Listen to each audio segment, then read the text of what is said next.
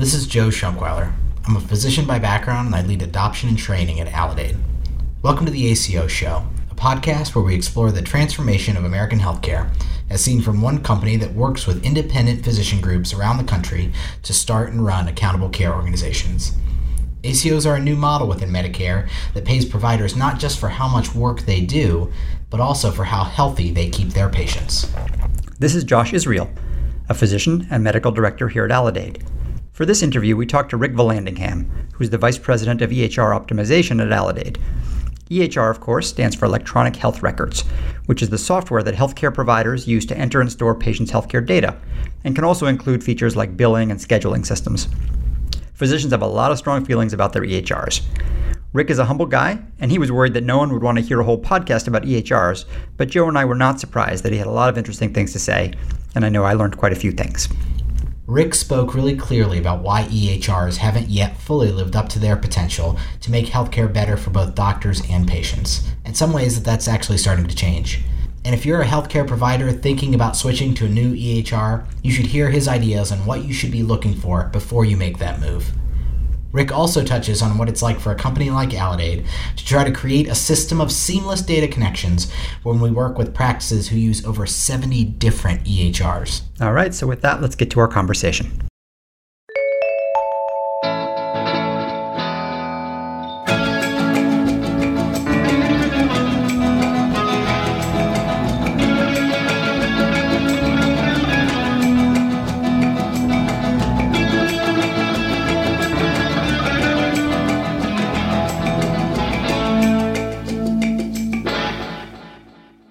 So I may be dating myself here, but I remember very vividly when the hospital I was working at as a resident did the cutover to a large out-of-the-box EHR system from their homegrown EHR.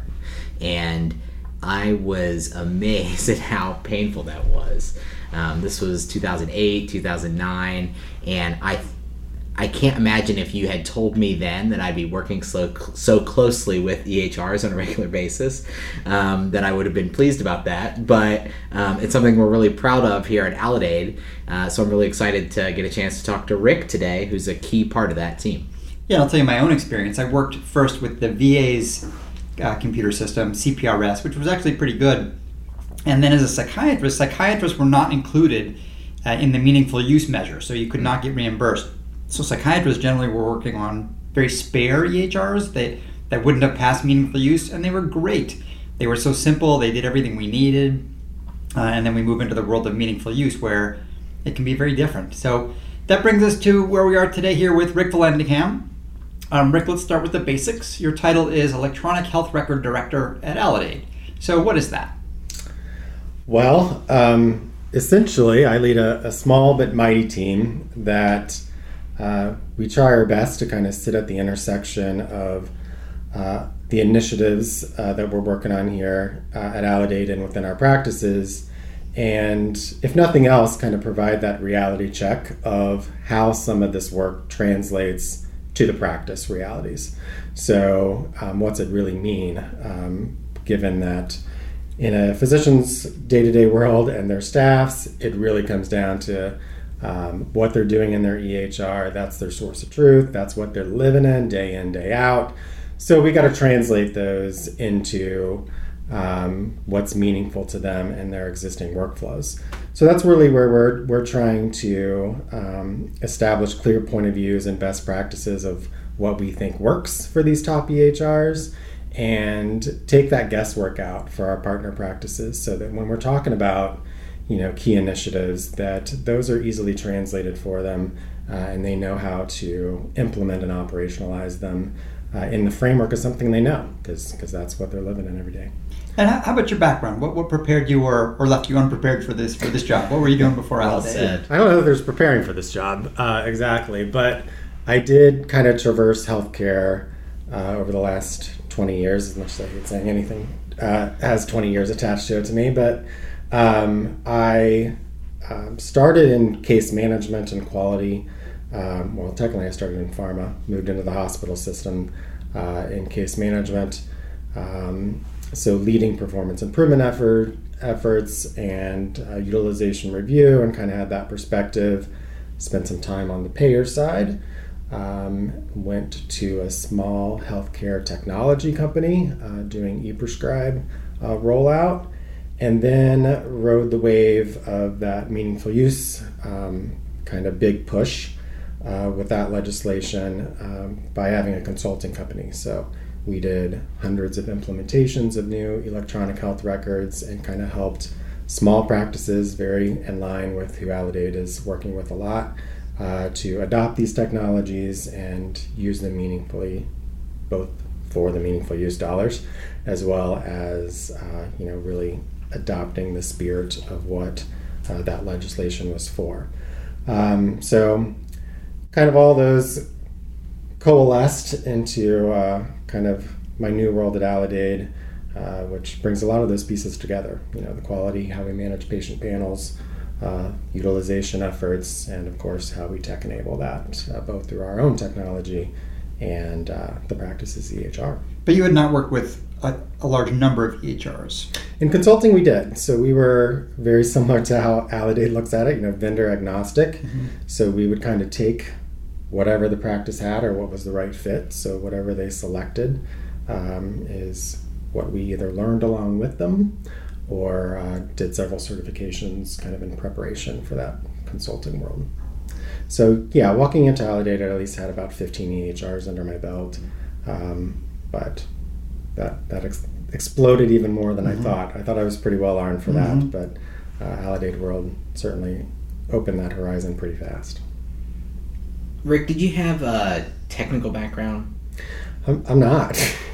So I took the long way into healthcare a little bit because I started as a journalist, which makes total sense, and started in scientific communications in the pharma space, but kind of realized I really didn't have any technical anything to talk about or write about, so that I probably needed to live something on the medical side, and that's kind of was my entry into the healthcare system, and it just quickly kind of sucked me into like the informatics space of rolling out a big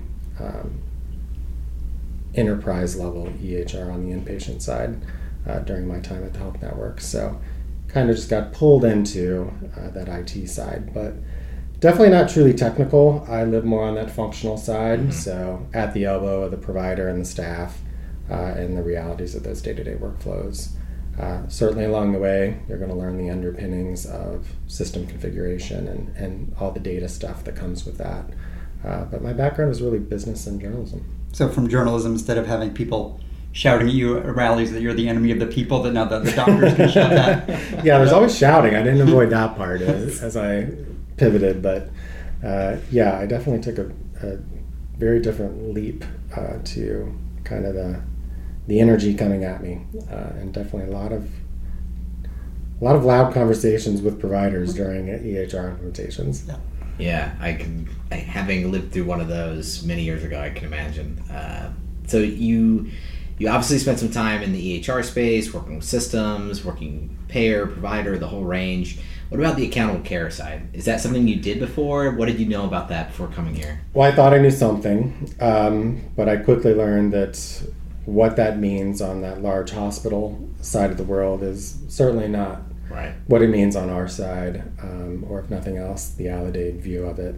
So I had exposure to the concept, but it was a little more like ACO on paper, the legalities of it, and how they sort of just layered that into the existing health system network.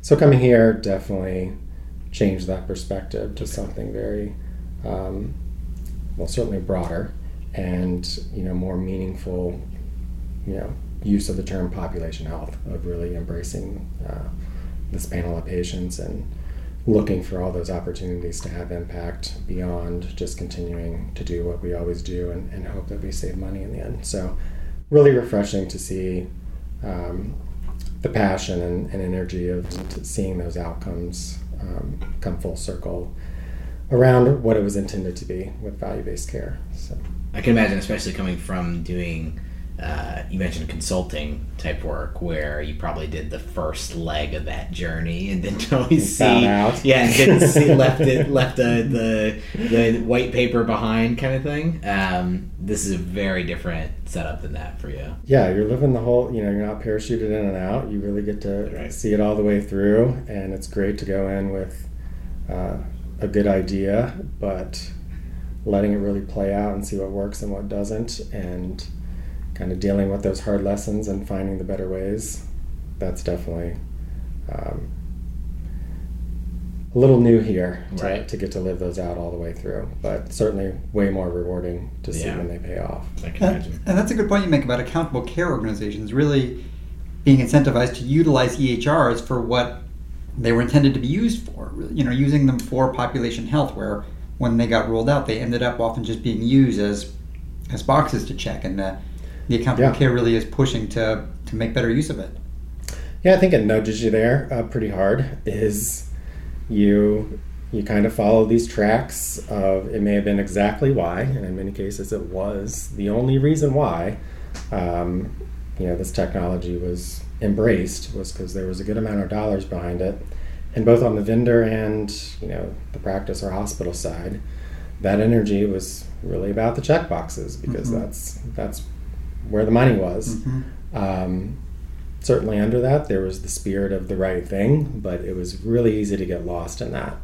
So now that we've kind of jumped off that cliff and have had a little time to live it, it's nice to see where the ACO initiatives allow folks to see that there really was something behind that foundation, as much as it was painful to get there, that it provided kind of that baseline functionality that really starts to mean something now. So you've done a lot of the hard work of putting stuff into this EHR, and now we want to talk to you about how we make some real use out of it in this day-to-day work. Rick, those of us at Aledade know you are among the more prolific travelers we have. Sort of like a Carmen Sandiego game. Like, where in the world is Rick Velandingham? We're in 20 states. We have over 300 practices. It's growing as we speak right now. And all those practices, they're not on the same EHR, are they? No, that's not our reality, not our model.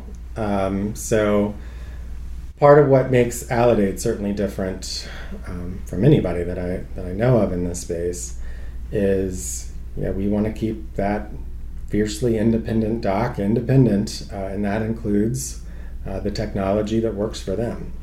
And so, we meet them where they're at with what they have in place and work with it as best we can, and make sure that we're getting to work on the right stuff for the patient and not adding in a layer of distraction by pushing them to, our EHR of choice, or even, choices. We don't even really have a short list of what we want them to be on.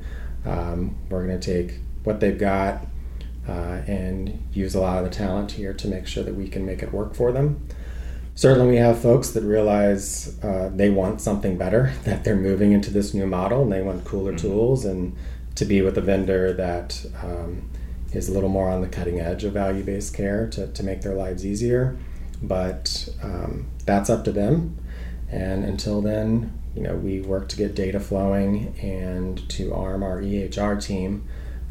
We may not know that EHR, but we're going to dig in and figure it out with them and how to make it work for the kind of initiatives that we're after in that market. So with the numbers that we have, how many different EHRs are out there, and how do you parse them out? Like, how do you divide them up? So vendors, EHR vendors, we're really looking at about 70 right now, and that's kind of a combination of EHR and practice management systems. And when you say vendor, you mean like GE and the Greenways and the Allscripts, and and some of those have multiple products under their portfolio. So we got a number of players in the mix, and then at any given time, if you kind of carve out the practice management stuff, we've always got at least 50 kind of in flight that we have active engagement with, active interfaces, and active optimization work going on. We've seen some consolidation in the market, So we expected that to happen, years ago with meaningful use, that it would kind of push out some small vendors who just couldn't keep up with the functionality and being certified.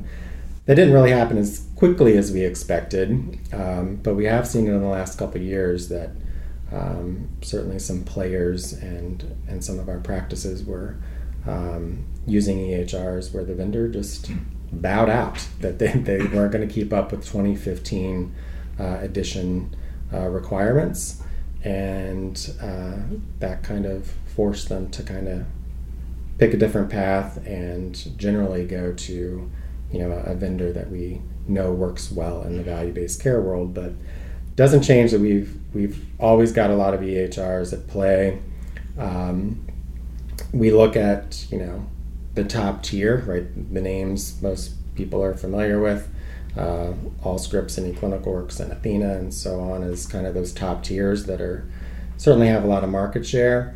And then we've kind of got this tail where we may only have one or two practices using them, but we're still supporting them in terms of all of our interfaces as well as template work wherever we can. Can you talk through the interface process briefly at a high level?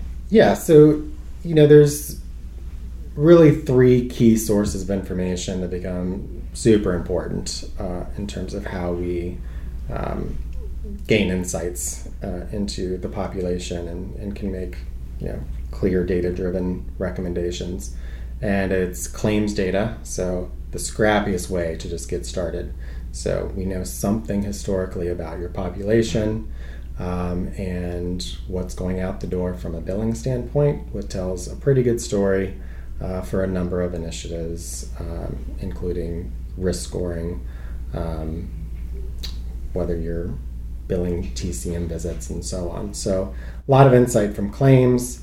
We also get a scheduling feed that drives our Aledade app, and clinical. So we want to see from the EHR an extraction of that patient's documentation, so we can leverage that certainly for insights into your population, but also for quality reporting requirements that come with the territory of being in an ACO. So I still will be surprised when I talk to some providers that I learn about new EHRs. Me too. That was my question. It's never ending. Yeah, I spoke to some of our providers in Paducah, Kentucky, and they have an EHR that's used only there, and then another one that's used only in a certain area of Utah. It feels like Darwin's finches. Do you still learn about EHRs you've never heard of before? I get surprised. I looked at our list of EHRs today in the context of something else, and a name took me by surprise that I had never heard of. And certainly as we recruit practices, sometimes it starts to make me feel inadequate, like I should know what all these are when they reach out and say, who do we have on this? I've never heard of that. So it's been a while since I looked at really how many they say are actively on the market, but the number's been in like the 700 to 800 range in terms of number of EHRs offered out there.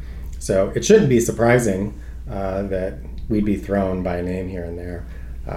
But just when I think I kind of have a pretty good wrangle on it, every wave of recruitment of folks joining the ACOs, we certainly have some new names in the mix to us. And there is a lot of kind of density in various geographies where a small vendor has really got a strong market hold, and that they quickly become a reality for us to figure out in order to make that ACO successful. It's interesting too. Some of these small EHRs, the docs are pretty happy with them.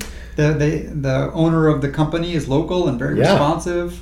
Hard to knock that, right? You may laugh at the EHR that was built in somebody's garage, but at least you got the direct line to them to see it change fast.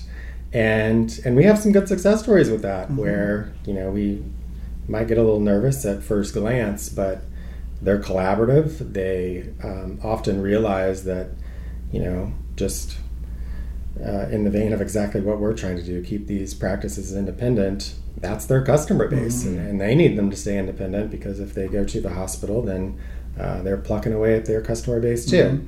So most of the time, they're happy to be at the table and help us figure out, how to work together. and continue delivering, for that practice so that they don't have to look to something else.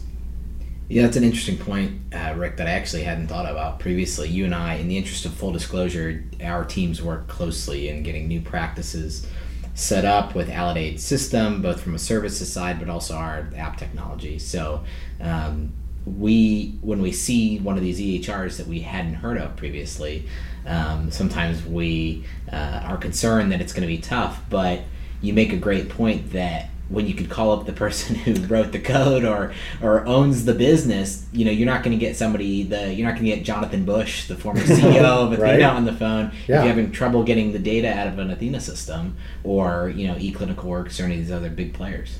Yeah, it's certainly one of those where it could go either way, right? It's generally not in the middle. It's sort of like, hey, we're here, right, we're going to figure it out and work with you. Or it's, we're digging in. This is what we do, and we're a small shop, and we're not quite sophisticated enough to give you the kind of data in the way that you're after. But that's when we just start to get creative about how we do that. But yeah, sometimes it's a real asset to have those small guys. We also have that in Louisiana, where at first blush we thought that could be a problem and how quickly we can ramp up and get them actionable insights, but turned out they were the ones there first over the finish line, and kind of meeting us on all our asks, and the practice being armed with all of the list and data insights that we really want them to have right out of the gate. So refreshing sometimes to have those small guys in the mix. Another great point off of that is other similar startups who do value-based care, maybe in a very specific area like cancer care, thinking Flatiron Health, who was recently purchased by Roche, I believe. They bought an EHR, and they had all their folks go on that same EHR. So why do you think we at Aledade haven't either encouraged people to use one EHR or just bought our own to run side by side with the app? Yeah, it certainly always kind of comes up as like the obvious thing of why wouldn't we do that? But it's not an easy switch ever. So it really would stall out on a lot of momentum, we may have in a market, in an ACO, or even specific to that practice. That's all consuming. If you really want somebody to adopt new technology that drives everything day to day, as well as their cash flow, they're not going to be working on anything else. So if we can make it work and they're happy with it, then it makes sense for us to plug along. And really our answer is to match that on the back end, okay? At Aledade then, we're going to hire really smart people who can figure out how to normalize all these data sources, get connectivity to all these disparate EHRs, and kind of accept the pain there versus inflicting it on the practice who may not feel inclined to make an investment in what is often a more expensive EHR, and essentially kind of bury them in a big distraction before they can get to work on the population health stuff we're after. Which can be hard in and of itself. Which enough, it's right. Can be a full-time job there that it's tough to do both. You really can't expect them to be juggling both those projects, and it's not a small one in terms of data migration and often running 2 EHRs in parallel until you fully transition over. So, expecting them to really manage that patient in a different way sometimes while they're doing it in 2 different systems, we really just piled on what our ask is of them. So, it sounds like for recruiting, avoiding disruption, as you said, it doesn't really make sense to push for a single EHR as a switchover or have our own that we then switch them over to. You talked a little bit broadly about the challenges, but what is our strategy for addressing those challenges at Aledade? Yeah, the data we get certainly is a big project to be talking apples to apples on. So we got to get data flowing and kind of get some consistent channels of that data flowing. So the plumbing itself for that is a big lift. So we've got a team here devoted just to dealing with all the various vendors, the contracting piece, and we've got some cool tools in the middle that allow us to quickly connect to some of these systems.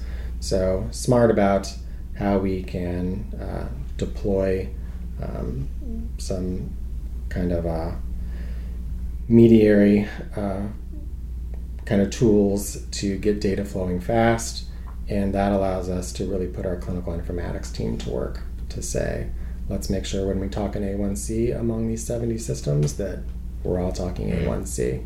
So that's certainly a collaborative effort between the EHR team to do that customization in the EHR and help kind of do that back-end configuration. And then once we receive that data, really making sense of it on the clinical informatics side so that we're applying it in a consistent way. And hopefully looks pretty seamless that all that data came from that many different vendors. Yeah, makes sense. Yeah, Rick, I obviously work with you on the GPRO team, and GPRO being the acronym for the process by which Medicare tries to measure quality in an accountable care organization.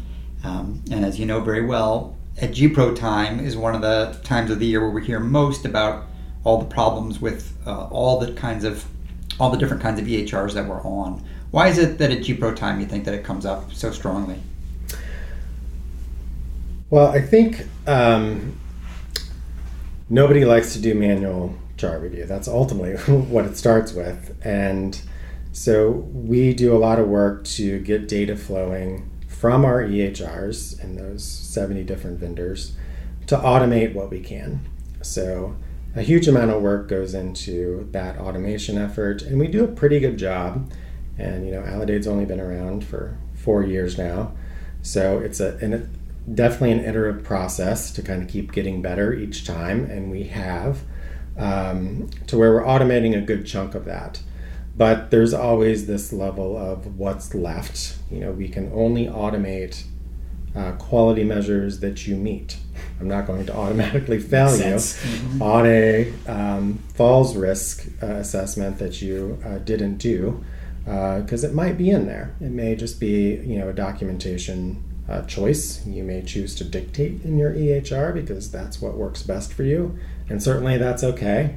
So we've done a lot of work to automate anything we can, for one. Two, What do you mean when you say automate? Sorry, I didn't mean to interrupt you. But... So as we set up a clinical interface across our practices and their EHR, we're going to take that data in and map it to the quality measures we have to report on for GPRO. So we have 15 EHR-based quality measures, at least for the 2018 reporting year, that we need to submit to CMS as a requirement to being an ACO. So we're gonna give them a really good head start by making that investment in the clinical interface with their EHR, so that when that time comes for GPRO, that hopefully they see that the data we have matches how good they think they are at that measure, and we give them a shot to fill in the gaps. Okay. So they can go in and say, actually, my providers do dictate, and I can find this in the H&P note, and we still get credit for that measure. So the EHR discussion certainly comes up because that's a great learning opportunity to also see where the dots aren't connecting.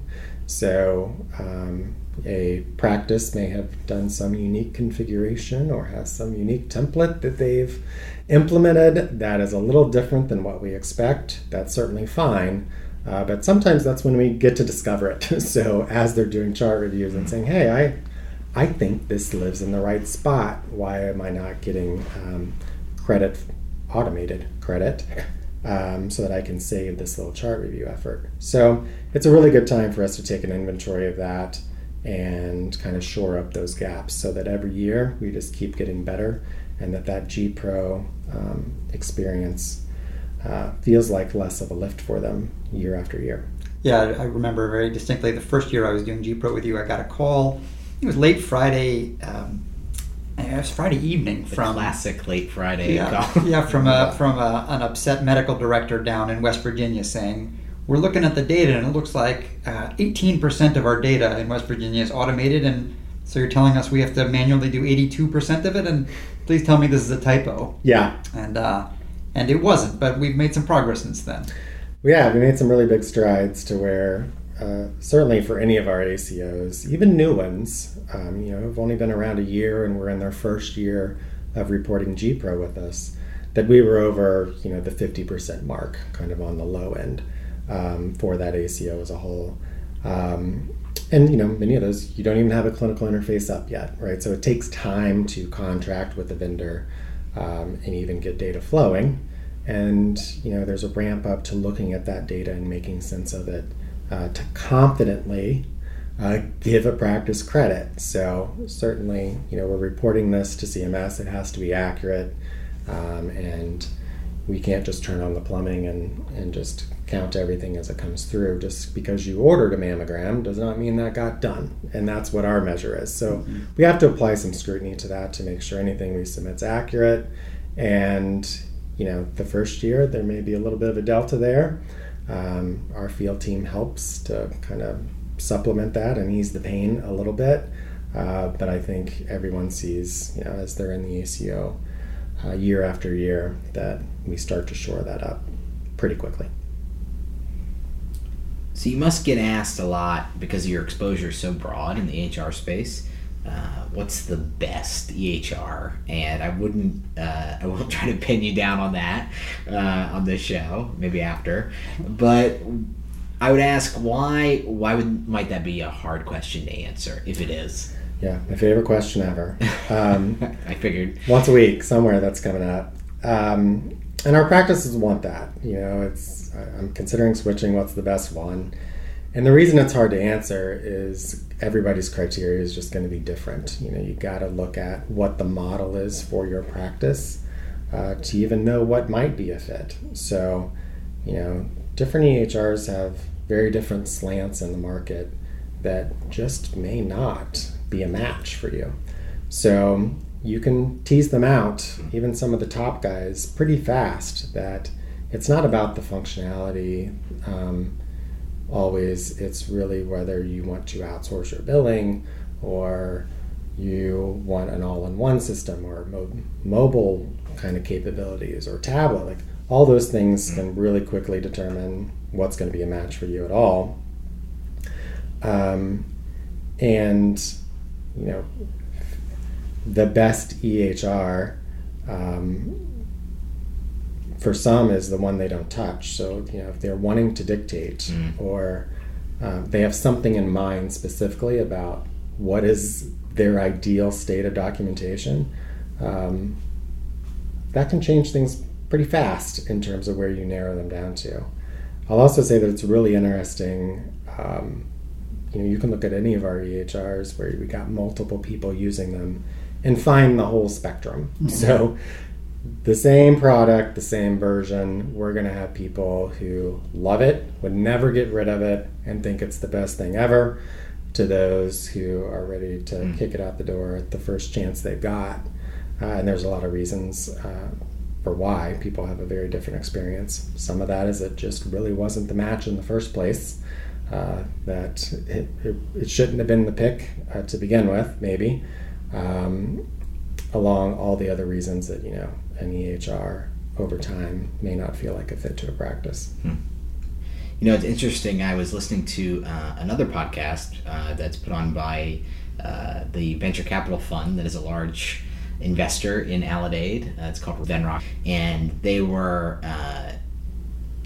taping an interview with Robert Wachter, who's the chairman of medicine at UCSF, I believe. Is that right, Josh? I'm not sure. I don't remember. I think he was at one point, I believe. So he's also written a lot of books about digital healthcare. I think he wrote a book called The Digital Doctor, if I'm not mistaken. And when asked about what he saw as the future of healthcare, he said it was having an EHR system that worked like Alexa. Yeah. That was a natural language processing system, so that it worked like dictation, but would populate your problem list, would add the HMP, and would remove the problem of doctors having to sit there and type while they're talking to a patient. Have you seen anybody doing anything like that? You're seeing some layers of that. It's actually been some years since some of those have been out. So, there's a Node Swift kind of layer that partners with some top EHRs as one that comes to mind where, they're really leveraging kind of that I just want to dictate idea of I want the mic in my hand to kind of that layer as a Node Swift as an example that as you dictate it, those commands are what's navigating in your EHR and applying that documentation. So it kind of becomes this, you got the EHR, you're going to meet meaningful use. We're going to add this layer to kind of facilitate that documentation via voice command.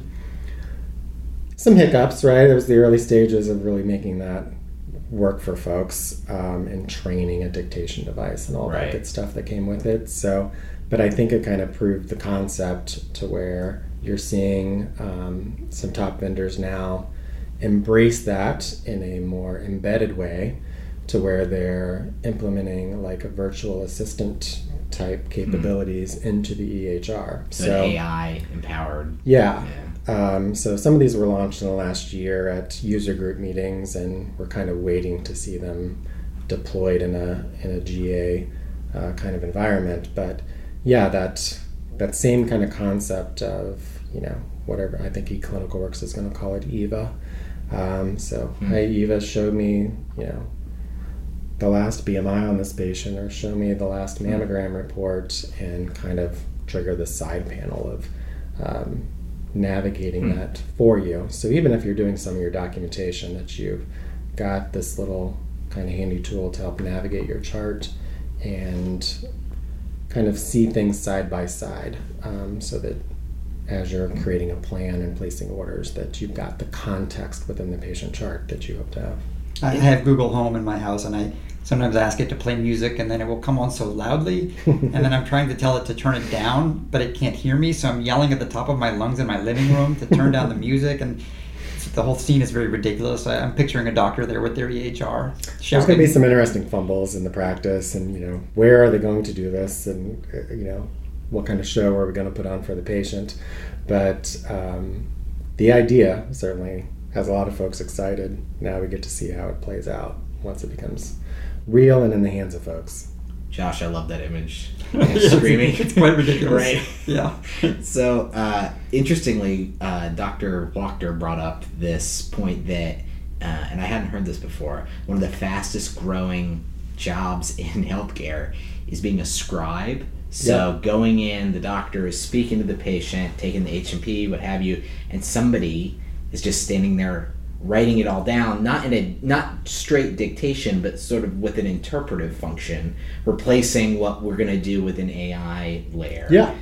He made the point, which I think was a good one, only in healthcare do we find a technological efficiency by adding another person to the process. So we've added an additional salary line. A transcriptionist. Yeah. Absolutely. Right. And I played a scribe for a few months. So in kind of my consulting years, as much as it kind of broke our heart that it was the reality of what people wanted, we did deploy a scribe model and spent several months kind of proving that out and onboarding folks to kind of be an outsourced scribe to them, to plant them in their practice and go into the room with them, and by the time they walked out, have their note completed and orders placed, and that they would just review and sign off on it. So I'm glad that some of those models haven't taken off, and that hopefully the vendors are going to address some usability stuff to avoid that really being the answer long term. But there's a good number of them, and a lot of emergency departments still have them around for sure.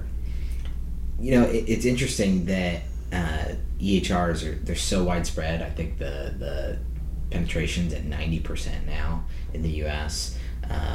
But doctors just aren't happy with them as a product line. I, like most doctors I know, go to the doctor as infrequently as humanly possible, but I have kids now, so I end up spending time in pediatricians' offices and seeing the variation in the way providers interact with patients across the EHR. And what an interesting thing that I found is if I ever let it slip in the doctor's office that I'm a physician as well, they immediately complain about their EHR. Particularly in the systems, we had a specialist who was at a large hospital system in Boston where my kids were born, and the vast majority of the appointment was him complaining about their system. I won't name the system and I won't name the EHR, but why do you think that is? Like, what has been the limitation when we're in an Apple era, where the most valuable company that we've ever seen is about a user experience on the tech side with software and hardware and all those things interacting together? We talked about Alexa. There's all these other places where we're seeing it. Why are we so limited in the EHR space for making products that doctors actually like? Yeah, tricky one, and a whole lot of answers to that, but a few that I always kind of go to. I think in a health system side, certainly you're just the receiver of this sort of top-down, a lot of decisions are made, and here you go, use this EHR, and you don't have a lot of say in it. So just part of the loss of autonomy being part of the frustration? Yeah, you're not, it's not Burger King. You can't make it your way on this EHR. That's not the way the health system is, deploying it. They're really looking for standardization, and a lot of times, that creates an EHR system that just gets them stuck a lot of times to where they, have to really fight to do the right thing and find the right thing. I think, on the ambulatory side, where obviously we live most, some of it, if you place blame on the EHR vendor, I think it's fair that meaningful use, for all that it did in creating a foundation of kind of basic functionality being in place and kind of being the forcing factor to get folks to have an EHR at all and using it. Vendors got distracted. They've been chasing certification requirements instead of looking at what the providers really want and really addressing usability. They've really just been bolting on a lot of things so that they can meet that certification and get that product out the door and say that they're certified. And certainly can understand that is no small feat to keep up with some of these. And for many vendors, that was a really big lift for them to keep up with some of the interoperability requirements. And they may not have deployed them in a very elegant way as a result. So a lot of bolt-on, a lot of feeling disconnected, and things that just didn't feel like a common sense workflow that was just cumbersome and made it certainly feel like you were just forced to go through the motions of checking all the boxes, and that felt like, has felt like the reality of what you have to do in the EHR. But we also saw a lot of really fast implementations during meaningful use time. Understandably going after the meaningful use incentives and wanting to get one up in a certain time frame to do that folks went live and nothing's changed since. So they really just left that EHR stagnant. It takes a lot to keep up, even when there are new functionalities rolled out from your EHR vendor, to take the time to understand them and think about how they could be used to make your workflow better and implement them. So we certainly run into a lot of folks now who that's kind of exactly their complaint is, I'm not looking to switch, but I'm not happy. And I think there's more to this, that I need to kick the tires on it more, and I'm just not sure where to start to use what I have. This is a big investment, and this is a top vendor, in many cases, and I just don't think we've revisited it enough to kind of make it sing the way it could. Now, we're not exactly knocking their socks off with what some of those changes are, but there's certainly often a lot of wins of just, it's not enough just to go live with an EHR. You don't know what you don't know when you first go live and use it for months, that you really got to revisit, optimize, and kind of take inventory of what's working, what's not, and what other options you have that maybe you were told at implementation, maybe not, but once you're a little more informed, it's a good time to revisit those and keep chipping away at the things that can make your life easier that your EHR may already have. I have the pleasure of being in practices at the very early stages of their interaction with Aledade as part of the launch process and that implementation side, and working with folks from your team, sometimes you yourself, with the EHRs. And the word I've used for those aha moments is it's like alchemy or wizardry when you go into a practice where they may have struggled with achieving the full capabilities of this complex system, and somebody from your team can come in and help make that work better for them in some cases. And it's really rewarding to see, and I can imagine it's part of what makes you excited to do this work and keeps you coming back to do it. It's fun to be the hero when you just That's happen to right. know something that you can float out there in a practice and sort of change their viewpoint on your EHR, at least for maybe part of that day. So yeah, that's definitely the satisfying part, is being able to find those wins, and a lot of times just kind of connect the dots. Things feel very disconnected, and kind of show them how some of those things can weave together to feel a little bit better about how they're using their system.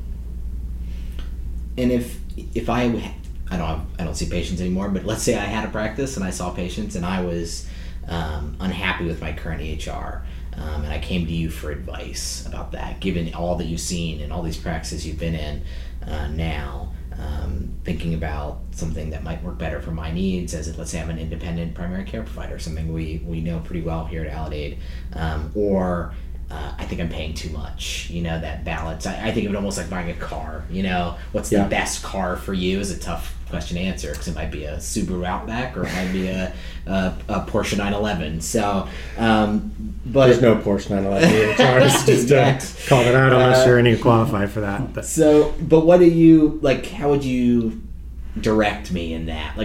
Just the thought process. I'm curious, as somebody who knows this really well. Usually when folks throw out, I'm ready to switch EHRs, I have a little cringe and pause, why? Make sure you really step back, and it's not a rash decision, that it's not going to be easy. So let's really make sure that a switch is going to do what you think it's going to do for you, because it may be a from the skillet to the frying pan scenario that every EHR system kind of has their warts. I mean, they're not certainly all going to just magically address all your needs by making a switch, and you may certainly feel like you've gone backwards in some respects on functionality. So one, just what's the real driver as to why? Is it financial? Is it functionality, performance, etc.? And making sure that they kind of break that down to know what the switch is going to do for them. So if it's performance, hey, maybe that's not the product. Maybe it's how it's deployed. Just because it's slow doesn't mean it's the EHR's fault. Or if it's a price point, really looking at that total cost of ownership. Just because you're hearing that you can get an EHR for $500 a month, there's a big cost to data migration and the staff time involved in transferring all that data, and potentially decreasing your schedule for a good chunk of time in order to ramp up to that new EHR. And those may wash out really fast. And exploring really the total cost from the add-on perspective. A base price, just like your car, may not include air conditioning, all of those, what you think are basic, that certainly a lot of vendors end up adding on, which becomes big surprises, and doesn't end up even being a win from a cost perspective. So certainly important to just take your time on evaluating what a switch is going to do for you and working those numbers. And again, don't let the technology kind of drive your practice. Make sure you're stepping back first before you start diving into EHRs, or you look at your pal down the street and what EHR he's using is happy with, because again, the model for your practice and what you want may not be a fit. So, outsourced billing and again, all those things that, what you envision for how your practice works, those are the things that should steer what technology you look at, and not expect to back into it the other way around by picking another vendor, finding out that you got a whole host of just different problems to deal with, and then dealing kind of with those very similarly. So clean slate can be good. Certainly, we got folks making some switches all the time right now, but being very clear about the big picture of that, and you as a physician maybe not liking that EHR could wreak havoc on your revenue cycle. Sure. and all those other pieces of the things that are working. So important not to be short-sighted as you make that decision. Yeah, that makes sense. So as we wrap up, we've been talking mostly about EHRs in the context of their usability. But let's bring it back to ACOs again. So for practices and providers who are in ACOs, they have some specific requirements that they have to meet related to their EHR use, right?